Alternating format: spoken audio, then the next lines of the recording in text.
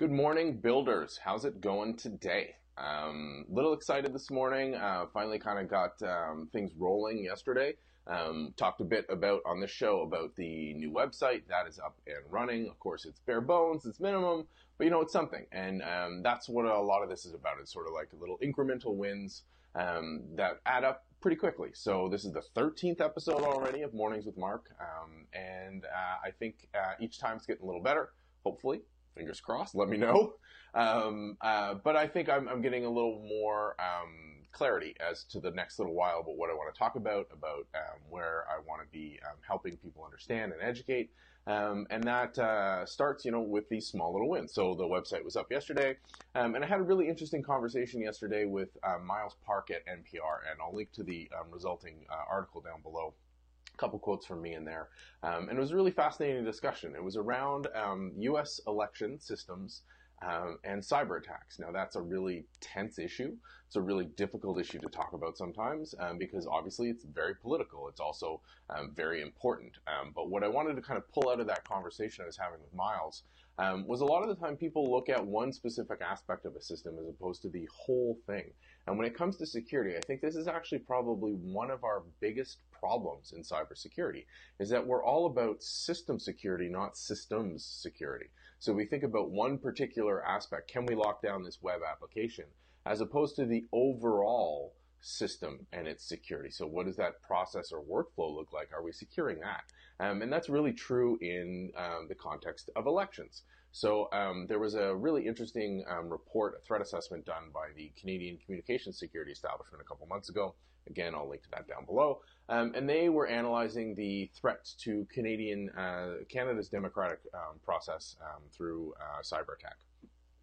And it was very pragmatic. Essentially, it said, from looking at a systems point of view, things are looking good, just like in other democracies, where there are a lot of checks and balances to make sure that the final tally of the vote, what really matters, is true, is fair, it is accurate, and the voter registration systems and all this type of stuff all the way through can maintain their integrity. Where it found weaknesses was on the edge. So influencing people over fake news, over social media, pushing one viewpoint out disproportionately. And that's understandable. That's what social media networks are built for. They're built for anybody to be able to share their point of view, like I'm doing right now.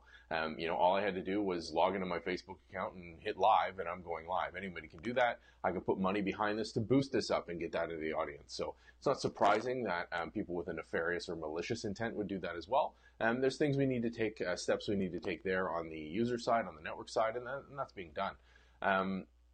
And also it saw, the CSC report also called out that individual members may be at risk. So because the system's core is so secure, attacks are being pushed out to the periphery. And that, outside of the elections, we see that all the time in corporations.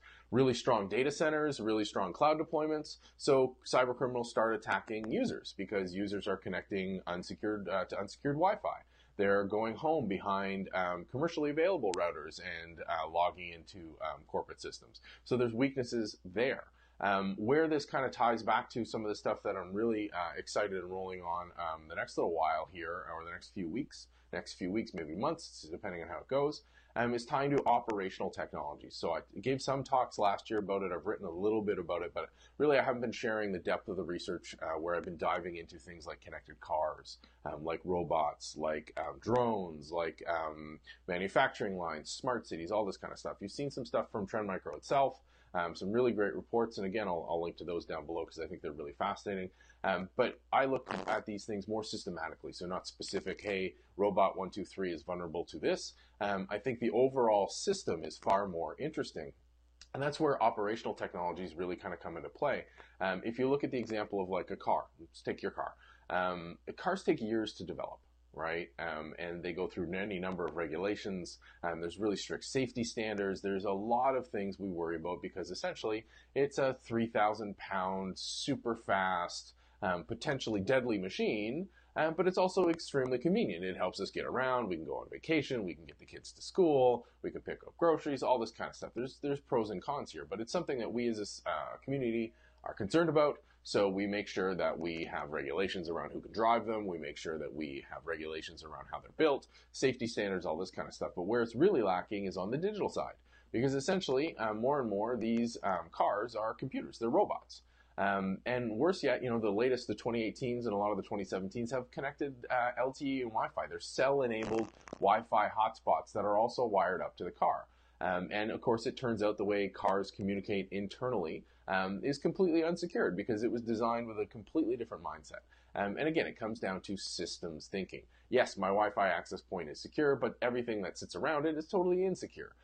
This is not a good overall security systems design, even though each individual component might be secure on its own. And I think that's extremely fascinating, and I think that's something I love diving into and looking and helping educate people around, because that's how we have to approach everything, whether that's something as massive and important as a national election to something as simple as your home, from a technology perspective, not obviously running your house, to corporate networks. Everyone's impacted this way, and I think from a cybersecurity perspective, we really need to shift our viewpoint to looking at the holistic approach as opposed to the individual components that we default to. What do you think? What have been your experiences here? Are you comfortable just thinking about endpoint or individual components as opposed to the system? Is the system too much, too big to handle? Lots to discuss here. Always hit me up online at MarkNCA. Next up in 10 days, as I keep getting the email reminders, I will be, shorter than 10 days, I'll be at South by Southwest. I'll be on site from the Friday on forward, speaking on Monday the 12th about rogue robots and the potential for cyber attacks. So very much tied into this topic of operational technology. If you're on site at South by, give me a call or hit me up on Twitter, and maybe we'll meet up for coffee or a beer or something like that. If you're following along at home, I'll make sure to be pushing a lot of content out around this because I think it's fascinating. What do you think? Let me know in the comments below, and I hope you guys have a great day.